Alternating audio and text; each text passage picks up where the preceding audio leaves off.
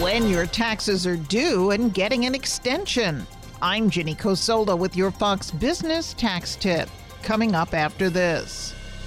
The Fox News Rundown, a contrast in perspectives you won't hear anywhere else. Your daily dose of news twice a day, featuring insight from top newsmakers, reporters, and Fox News contributors. Listen and subscribe now by going to foxnewspodcasts.com.